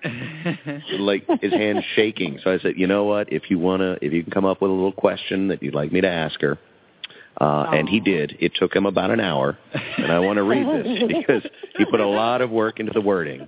So this is for Jimmy. Jimmy the Bat fan wanted me to ask you, was there any bad blood between you and Eartha Kitt, seeing as how you were clearly the superior Catwoman? That's a great question. Way to go, Jimmy. Yes, none whatsoever. I finally got a chance to meet her. Oh, I had seen her when I was about 13, I guess it was. She was on tour with some New Faces of 57 or 56 or something like that, and she sang, not Santa Baby, she sang Monotonous, and she was very breathy, and she was wonderful. And I loved her. And when I saw that she was going to play Catwoman, I thought, oh, that's such good casting. It's just phenomenal because she's got that slinky body and the slinky look and the whole thing, and she's got that voice that just, Oh, yeah, that spunky voice. Yeah. And she, yeah, definitely. And she, I met her. We were the three of us, Julie Newmar and Eartha Kitt, and I presented an award to, oh golly, I should remember this. No, I can't remember now. It's just gone from my head. Someone very lucky. That's all that matters. Yes, and it was at a TV show. It was a TV show, and we got to all talk before we got up on stage. And she complimented me on my Russian accent. She thought that was really great. And I said, well, I got to see you on the stage in San Francisco at the Current Theater, and I went on and on about her performance there. And she said she was very grateful, very nice, and very pleasant. She just was just charming, absolutely charming. So I got to meet her. And of course, Julie and I have done a lot of these memorabilia shows together, so that we've gotten to know each other too. And so she couldn't do the movie, I guess. I think she had another movie already ready to go because she had done the series. A lot of people think I did the series, but she did. She did the series. I didn't. And I did appear in the series. After the movie, I played Lisa Carson, who was dressed as Cleopatra, and Bruce Wayne was my date. I was a spoiled society girl. Or I was actually, I think I was John E. Carson was the mayor of Gotham City, or the city councilman or something. He used John E. Carson. And so I was Lisa. Yeah, another play on words. And I played Lisa, and she was very spoiled, and she was kidnapped by Victor Buono, who was King Tut, because he... Yeah, he saw me as Cleopatra and said, "Oh, well, you're coming with me." And that, but at least I did have a scene with Adam, all dressed in a ball gown, coming home from a date, and I invite him in for milk and cookies. And he says, and then he turns to the camera. I swear, he turns to the camera. Oh, you've got to find this film clip. And just check it out because it's so cute. He turns to the camera sort of and says, "Oh, crime fighter can't live by." Oh, darn, and I can't remember the quote now. Oh, that's awful. Can't live by on kisses alone. No, that wouldn't be it. On cookies alone. Oh, it's. I'm sure, especially at that time, it must have been a perfectly tempered line to get away with saying on national TV. Yes, it was. And thanks to the magic internet box, I think Marquis is already on his way looking for that clip. So yes, we're going to be watching that in moments. Okay. But the great thing about the show and the movie back in the '60s, the way it did play with how much fun it is to be a superhero while making it melodramatic. It kind of lends itself to being, though, high production quality, very much a B movie, which I love. B movies that are self-aware of the fact that they're only aiming for a certain level, and they just want you to have a good time with them. Have a good time, exactly. We just recently caught one, which I think a newer movie with you in it that I think fits that mold perfectly, called Silent but Deadly. Silent but Deadly. You know the original title, Hotel Arthritis. we talked to Jackie Holland, and she mentioned that, and that seems so much better. It was. I loved it too. I just thought it was such fun. But Silent but Deadly does give you kind of, well, what in the world is this about? But I had a subtitle for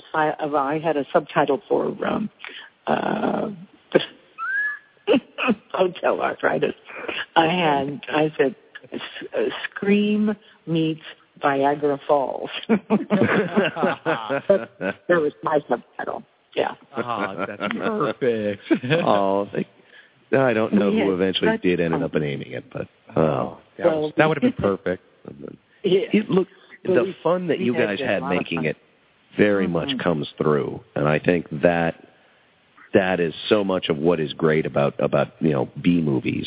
The whole idea of watching a movie that isn't going to be good, coming back from like the Ed Wood days where he was kind of seriously trying to make them, but then Roger Corman and stuff built out of that school where they said, we're gonna make an entertaining movie and we're gonna do it really fast.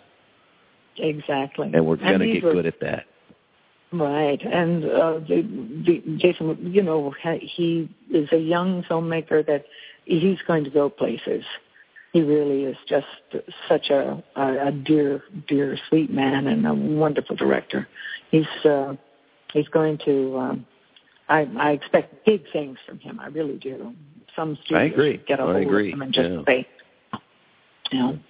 Jason Lockhart.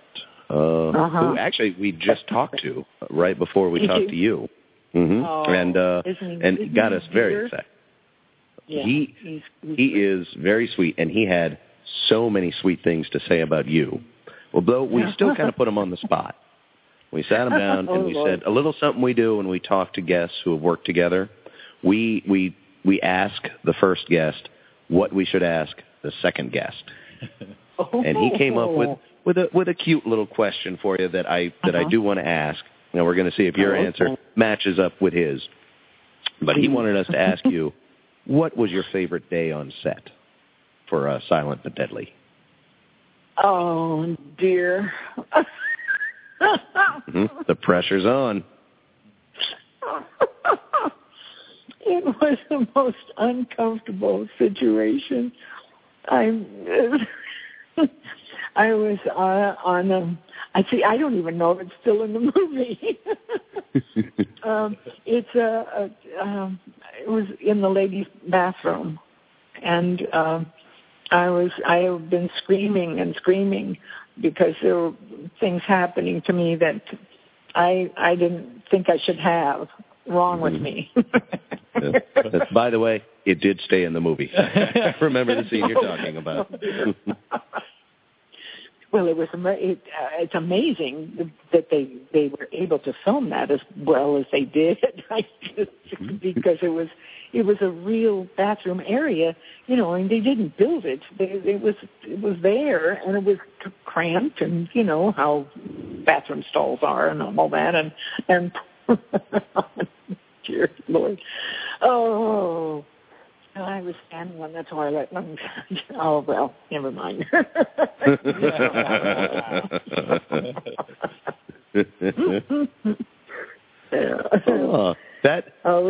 We had a lot of fun on the film. We really did. Everybody worked very hard on it. And my daughter, Leslie Leather, is a stunt woman. And she was out there and was able to help out with a couple of stunts that were done, and she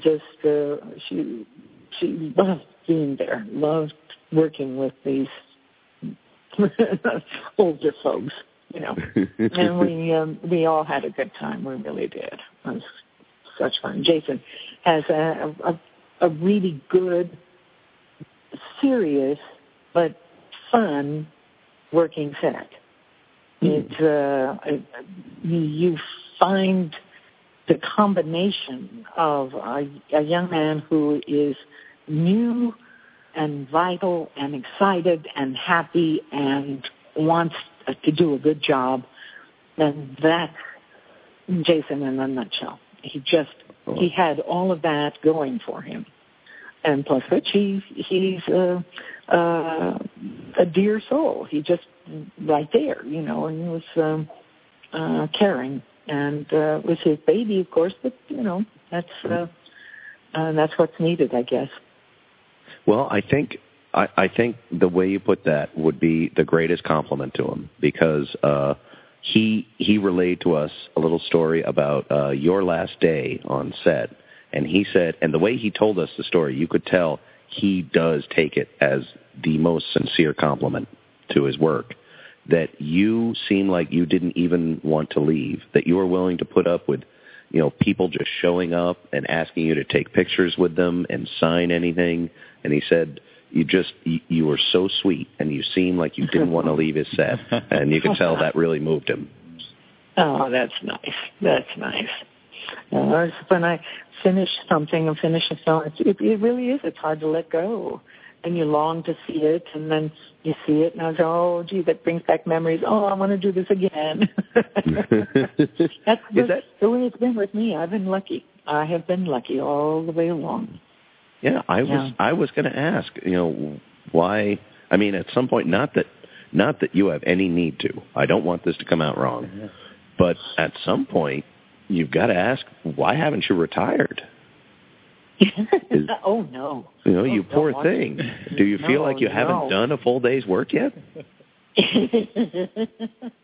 Oh, no, I have. I've done. A lot of people say, you're not tired. And I still am doing my one-woman show. I'm out and about. I'm going off when is it? Next week to Texas, and I'm going to play a mother in a movie, and it's called Sunny in the Dark. Sunny in the Dark. Yeah, and it's quite an interesting film. It really is. It's I'm looking forward to working on it. I've got I got most of the script down now, and so I'll next week be filming. Yeah. Do you still get butterflies in your stomach? Do you still get that anticipation? Yes. Wow. Yeah, because you hope that nothing goes wrong or things like that. I've had an occasional glitch where somehow, the last movie I did, I had an allergic reaction to some medicine they were trying to give me for tinnitus or tinnitus or whatever it's called in the ears, the ringing in the ears, and I had an allergic reaction to it. And oh brother, there I was filming, my whole throat is going like it was red. I mean, it was oh gosh, awful. But we got through it. We finally got through it. You are a pro. You are a consummate pro. Try to be. Oh, you can do it. Well, I don't want to take up any more of your afternoon. I feel like I've already gotten so much more from this talk than I was hoping I could. Good. But aside from Sunny in the Dark, was there anything else you wanted to tell us about on the horizon? I want to give you a chance to just plug away. Well, let's see, that's Sunny in the Dark, and there was a horse for summer. That should be out sometime. I'm not sure when. That's another film. And I think that's it. My one-woman show, The Women of Spoon River, their Voices from the Hill, may be playing somewhere near you. Where are you? We are out in San Diego, in California. Ooh. Are you doing it on the West Coast? Oh, sure. I've been asked to do it back in Virginia again. I mean, I did about 10 women for a convention, and they loved it so much. They said, well, we want to see the whole show. I do 23 women in an hour. Good Lord. 23 different women, all with different accents and afflictions and character flaws and what have you.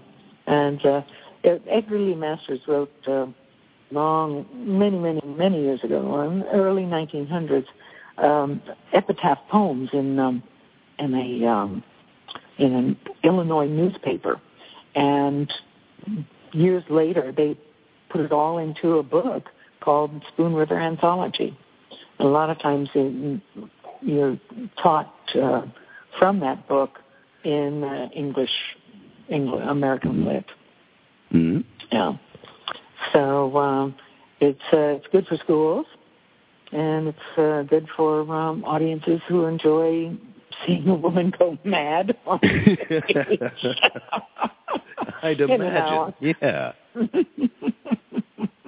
Well, and that is something that if you didn't have the skill to do it, I'm sure you would have been booed off by stage now. So clearly you do it well enough for me to come and see it. Is it going to be back in California? Do you have any dates that I can get excited about? No, not right this minute. But when I come down to San Diego, I am going to come down to San Diego and be at the Comic-Con. And so I thought while I was there that I'd hunt down a couple of relatively small theaters. I don't like doing it in an amphitheater, mainly because of the requirements of microphones and things like that.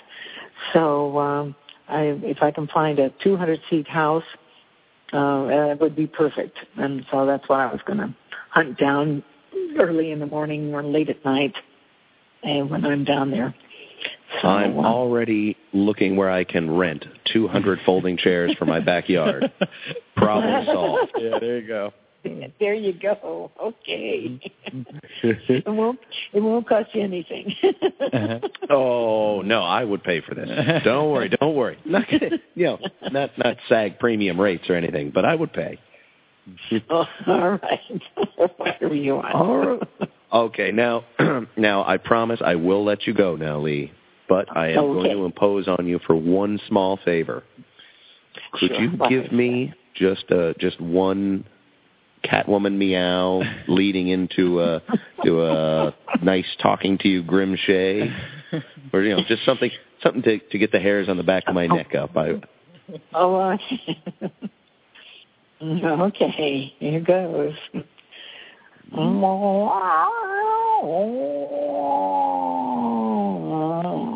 nice talking to you, Grimshay. Oh, that was perfect. Oh, bless your heart, Lee. You have made my week. Oh, please. We actually have we take Comic-Con here pretty seriously, so we're going to make sure to look you up, and we're going to come by and say hi to you. And we're just thank you so much for this interview. Yeah. This has been an honest pleasure. Yeah. We talk to plenty of people in the business, and it is always great to get someone who is a real professional and just an honest-to-God good person to talk to. Yeah. This was so nice. That's nice. I almost don't believe you're a real person.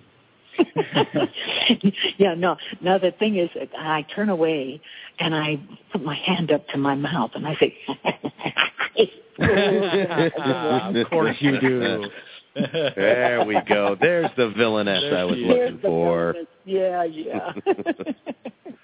All right. Well, thank you again, Lee Meriwether. Everybody, you can find, my God, hundreds of hours of this talented woman performing thousands of things. So get out there and do it. And there's more to come. One woman show, Women of Spoon River, 24 characters in an hour. Wow, I don't have the energy to do just me for an hour, so my hat's off to you. Well, now go home and rest, dear. Please. And think of me. Oh, for sure. Of course. Thank you so much, Lee. Always. Thank you, Lee. You're welcome, guys. Thank you. It was fun. All right. And technically, we'll call that the end of the interview, but even off the air, I just wanted one more time to thank you. I can't express my gratitude enough. This has been just a pleasure. Well, it was fun. It really was. Thank you. All right. You guys take care, and I'll see you maybe down in San Diego. All right. We'll see you then. Absolutely. We're on our way. We'll talk to you soon. All righty. Thanks, Lee. Bye-bye. Uh-huh. Lucky's sliding down one of his colorful roads with his delicious Lucky Charms. Which road? Hearts, stars, moons, clover, diamonds, horseshoes? Lucky, we need a clue. Just take the road to the charm that grows. Grows? Green clovers grow. Let's go! Yikes, got 'em! Love these marshmallowy Lucky Charms. Try this complete breakfast. Smart kids. I'll send you a real 4-leaf clover charm with your name on it free with 2 proofs of purchase. Lee Meriwether. Ooh. That really happened. Yeah. Crazy. I don't want to keep gushing, but wow. Lee Meriwether. I know. I don't know. It's crazy. Like, as a little kid watching this movie, and this movie came on frequently. I mean, it was a big Saturday afternoon matinee on like ABC and stuff every 2 or 3 months. Yep. And I remember in 1987, and during the first Tim Burton film, TBS or TNT or one of those cable channels, they started to air the 1966 Batman show again after school, and it was like 2 back-to-back shows. Oh, I remember that. Yeah. So it was. Now I had already seen it plenty of times before. My dad played the guitar, and he's a self-taught guy. He learned out in the range, Of course. Yeah, and I remember when I was a little kid, he could play the little. Oh, that's awesome! Yeah, it was awesome. Your dad a hero right there. He could do it, like that, And then we got to talk to Lee Meriwether. And then we're talking to Lee Meriwether. Yeah, and and they would actually they would chop up the movie and then make it like a to be continued. Show. Turn into a, I saw this show many times, and I think Travis Langley had the same kind of experience where I didn't even really know that there was 2 Catwomen. Oh, yeah. Well, there's actually 3. Yeah. But, But the difference between Julie Newmar and Lee Meriwether. It didn't occur to me at that age. Now it's very noticeable to me. Yeah. Well, we were young. We were innocent. Very innocent. Oh, but Lee Meriwether. All right, and now, look, I don't want to keep harping on the other thing. I'm not trying to be judgmental here or anything, but I can't. It occurs to me, what would it be like in 1966, Lee Meriwether dressed up as Catwoman, walking around in a public space? I think it would have. I think it would have caused accidents. I think it would have, people would have been gawking. Like people would have been cartoons of guys with their heads out the window and tongues wagging. And then people are falling downstairs, I think it would have been chaos. That's probably just hopeful. Yeah, because I don't know if she really, if she would have received the kind of respect that, not that there was a comic convention back then, but if you look at the comic conventions now, and the whole idea of cosplay, and everyone, if you want to dress up like Catwoman, do it when you go to Comic-Con. There's a place. There's definitely a place for that. Unfortunately, since we're on the subject, you did find this article for me about this movement, the Geeks for Consent, at geeksforconsent.org, who are trying to make the Comic-Con. They're running a petition. It's in a nutshell. Yeah. It's cosplay doesn't equal consent, and the overriding issue is that at these conventions where there's cosplayers, and yes, some of them are provocative and revealing. They are, and sexy and gorgeous, and even There are times through no fault of their own, actually all the time, but through no fault of their own, some women are just knockout gorgeous no matter what they're wearing. But if you kind of think about if Lee Meriwether in the 60s was walking around in a Catwoman outfit, the people, mostly men, are not going to know how to behave. There's going to be a process where in their minds, this person is not. I think you're tiptoeing around saying they objectify women when they see them dressed as something provocative. They say aha, and their reptilian brain switches on. Right, and that is worrisome. That's worrisome in every aspect. Well, and this ambiguity on how to behave or on how to see somebody is causing problems. And, this goes back to when, I was a little boy once, you were a little boy once. Somebody down the line told me, don't touch girls, right? Yeah. You don't do that to girls, right? And somebody shook their finger at you and they said to don't do this. The problem is that when in our minds we objectify the women that we see them as less of real people, obviously more as objects. Yeah, and we steal their humanity. We steal their humanity. We don't give them credit for being a person. And then all of a sudden we can just touch them, or we can take pictures of them. Obviously she must want this because look at how she's dressing, so I'm going to take a picture of it. That's what some people are doing. And the whole. From the unwanted pictures to groping, all the way to actual physical harassment. Right, it's happening at conventions, and it's making people feel unsafe. And when I say people, I'm talking a vast majority of them. I think would be female. Right, would be these fangirls who I'm not saying we men. It's our job to invite them, to let them feel welcome, because it's everybody's job. It's everybody's job. Because we're talking about what we're proud to be in a culture of inclusion. And it's supposed to be a safe zone there. That's how we started the show. Where you should be allowed to dress up. And regardless of the fact that for every 4 fat Wolverines, you see a Laura Croft with basically painted-on clothes. For every fat Wolverines, you see a guy who's ripped like Hugh Jackman is. I mean, and that's true too. Yeah. And of course, it could cut both ways. I think there's groping to any number. Regardless of or member of our culture, of our brethren, right? Of our fellow man on the Comic-Con floor. And what this petition is aiming to do is have the management of Comic-Con be more explicit, because it turns out their sexual harassment guidelines is like a line. It's like 1 or 2 sentences buried in a 200-page handbook. And apparently they don't talk about it to the volunteers. Like, there is no standalone policy what to do if you see somebody crossing the line, you know. So nobody really has – there is – with a lack of policy comes a lack of responsibility. You know, yeah, on behalf of the management. And, you know, one of their reasons for not explicitly outlining this problem is that if they actually feel that if you write this on paper and make a big deal about it, it will give the appearance that there's a lot of this going on, thus discouraging female participation, you know, predominantly. Yeah.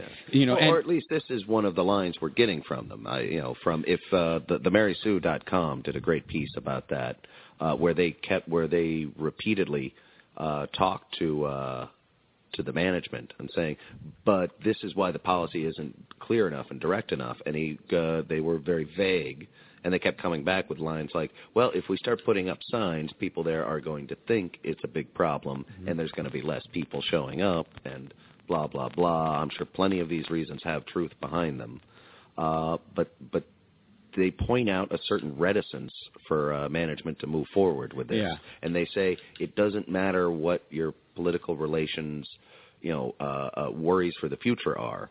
If at the moment anyone at your event does not feel safe, you are failing in your job in enforcing. And all they're asking for with this petition, which is probably the first of many, because this is how cultures slowly change and police themselves. It comes from the people up. Everybody knows it. So, but right now they're just asking for more posting of the policy, better worded, more concise, or better worded, more direct, more specific policy, training for volunteers and security. And how to address grievances. Yeah. Basically. And, I don't think that that's too much to ask. Yeah. They're essentially just saying we should be talking more about it. You should be saying more about it. And the best excuse that the management can come up with is the more we talk about it, the more it looks like it's a problem. Mm-hmm. And we don't want to say there's a problem. And, and I've been going to Comic-Cons for 12 years or so.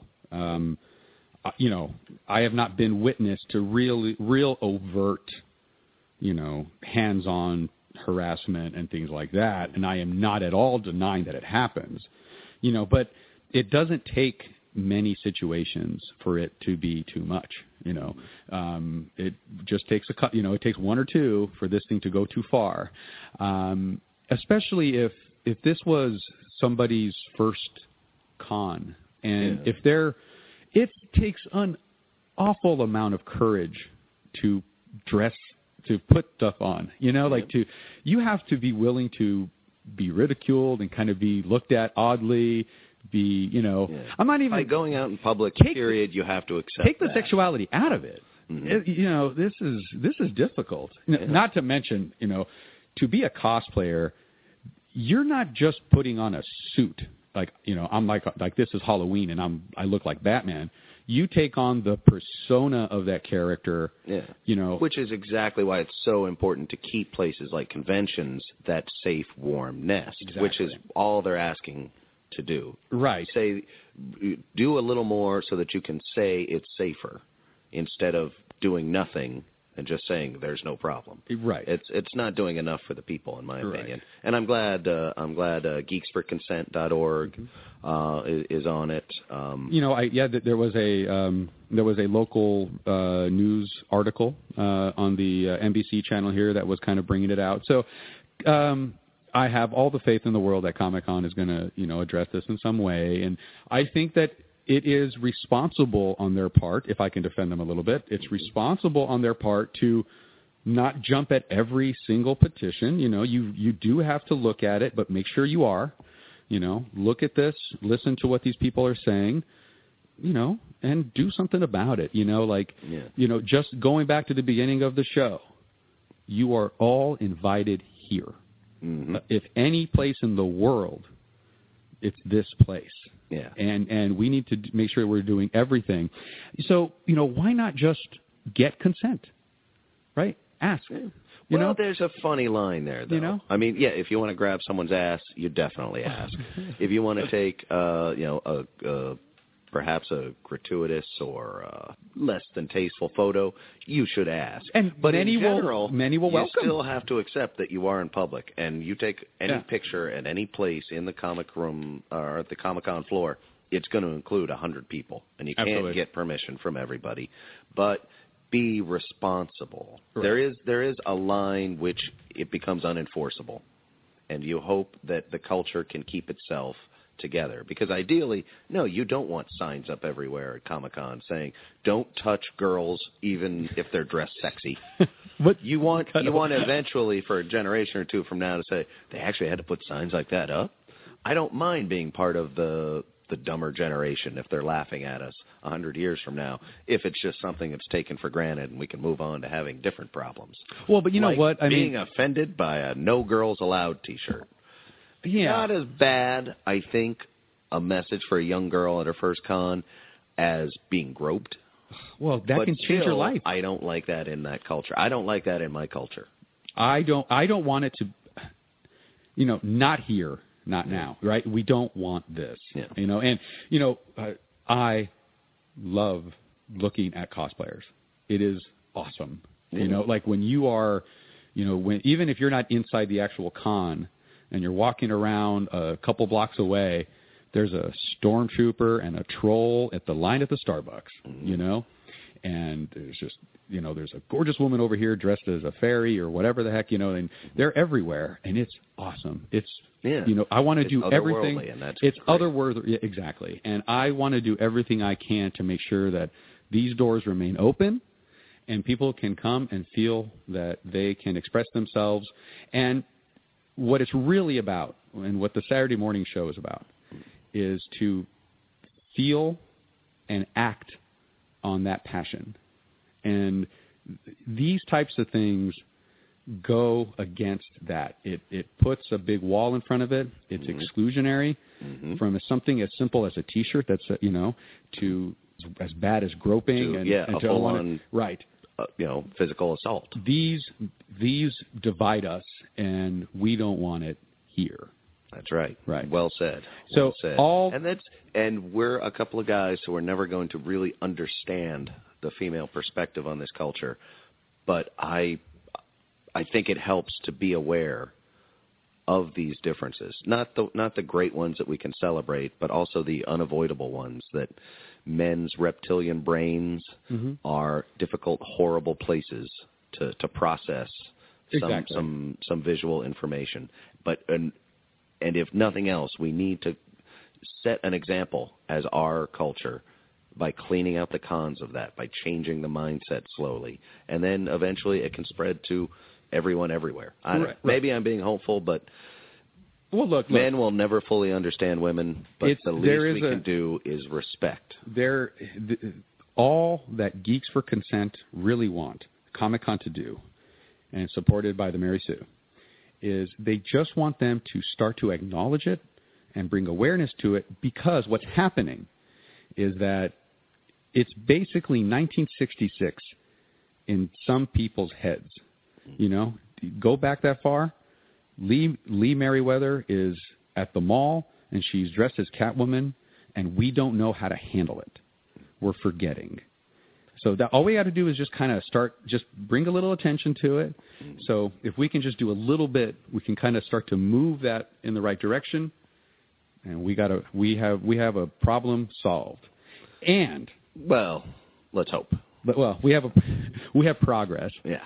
And the objectification is coming out of our heads. Yeah. Yeah. That we are responsible for it. That's absolutely. We as men. It's not what she wears. It is. Well, if you ever look at someone and see an object, don't blame that person for objectifying themselves. That is technically impossible. Whatever they were going for, it's what is created in your head, and that's what's becoming this. That's what's getting out of hand. Yeah. Yeah. So let's just... We have it in our power to stop it, I think. Exactly. We just have to fight that caveman instinct to go grab her by the hair and drag her back to your back to your cave. Piece of wood. Well, I hit my women with wood. You don't? Is that okay? On that note, hey. So yeah. All right. Well, I definitely I don't think we've solved a problem, but we're talking about it. That's what's important. Yeah. That's what we set out to do, and hopefully you're going to keep talking about it. Yeah. At least again, guys, it's awareness. Let's not do these things. Don't touch girls. Yeah. Unless she wants you to. Would you go feel up Lee Meriwether? Oh. No, you wouldn't. So shame on you. It's horrible to think that. Who would dare touch her? Exactly. It's not like she's a piece of meat. This is Lee Meriwether. Did you not hear the... All right, see, I'm getting worked up again. I think it's time to say goodbye. The cartoons are over. Yep. The milk is starting to curdle in the bowl. And, I want to go take my nap. I've had enough of this. Now we know. And knowing is half the battle.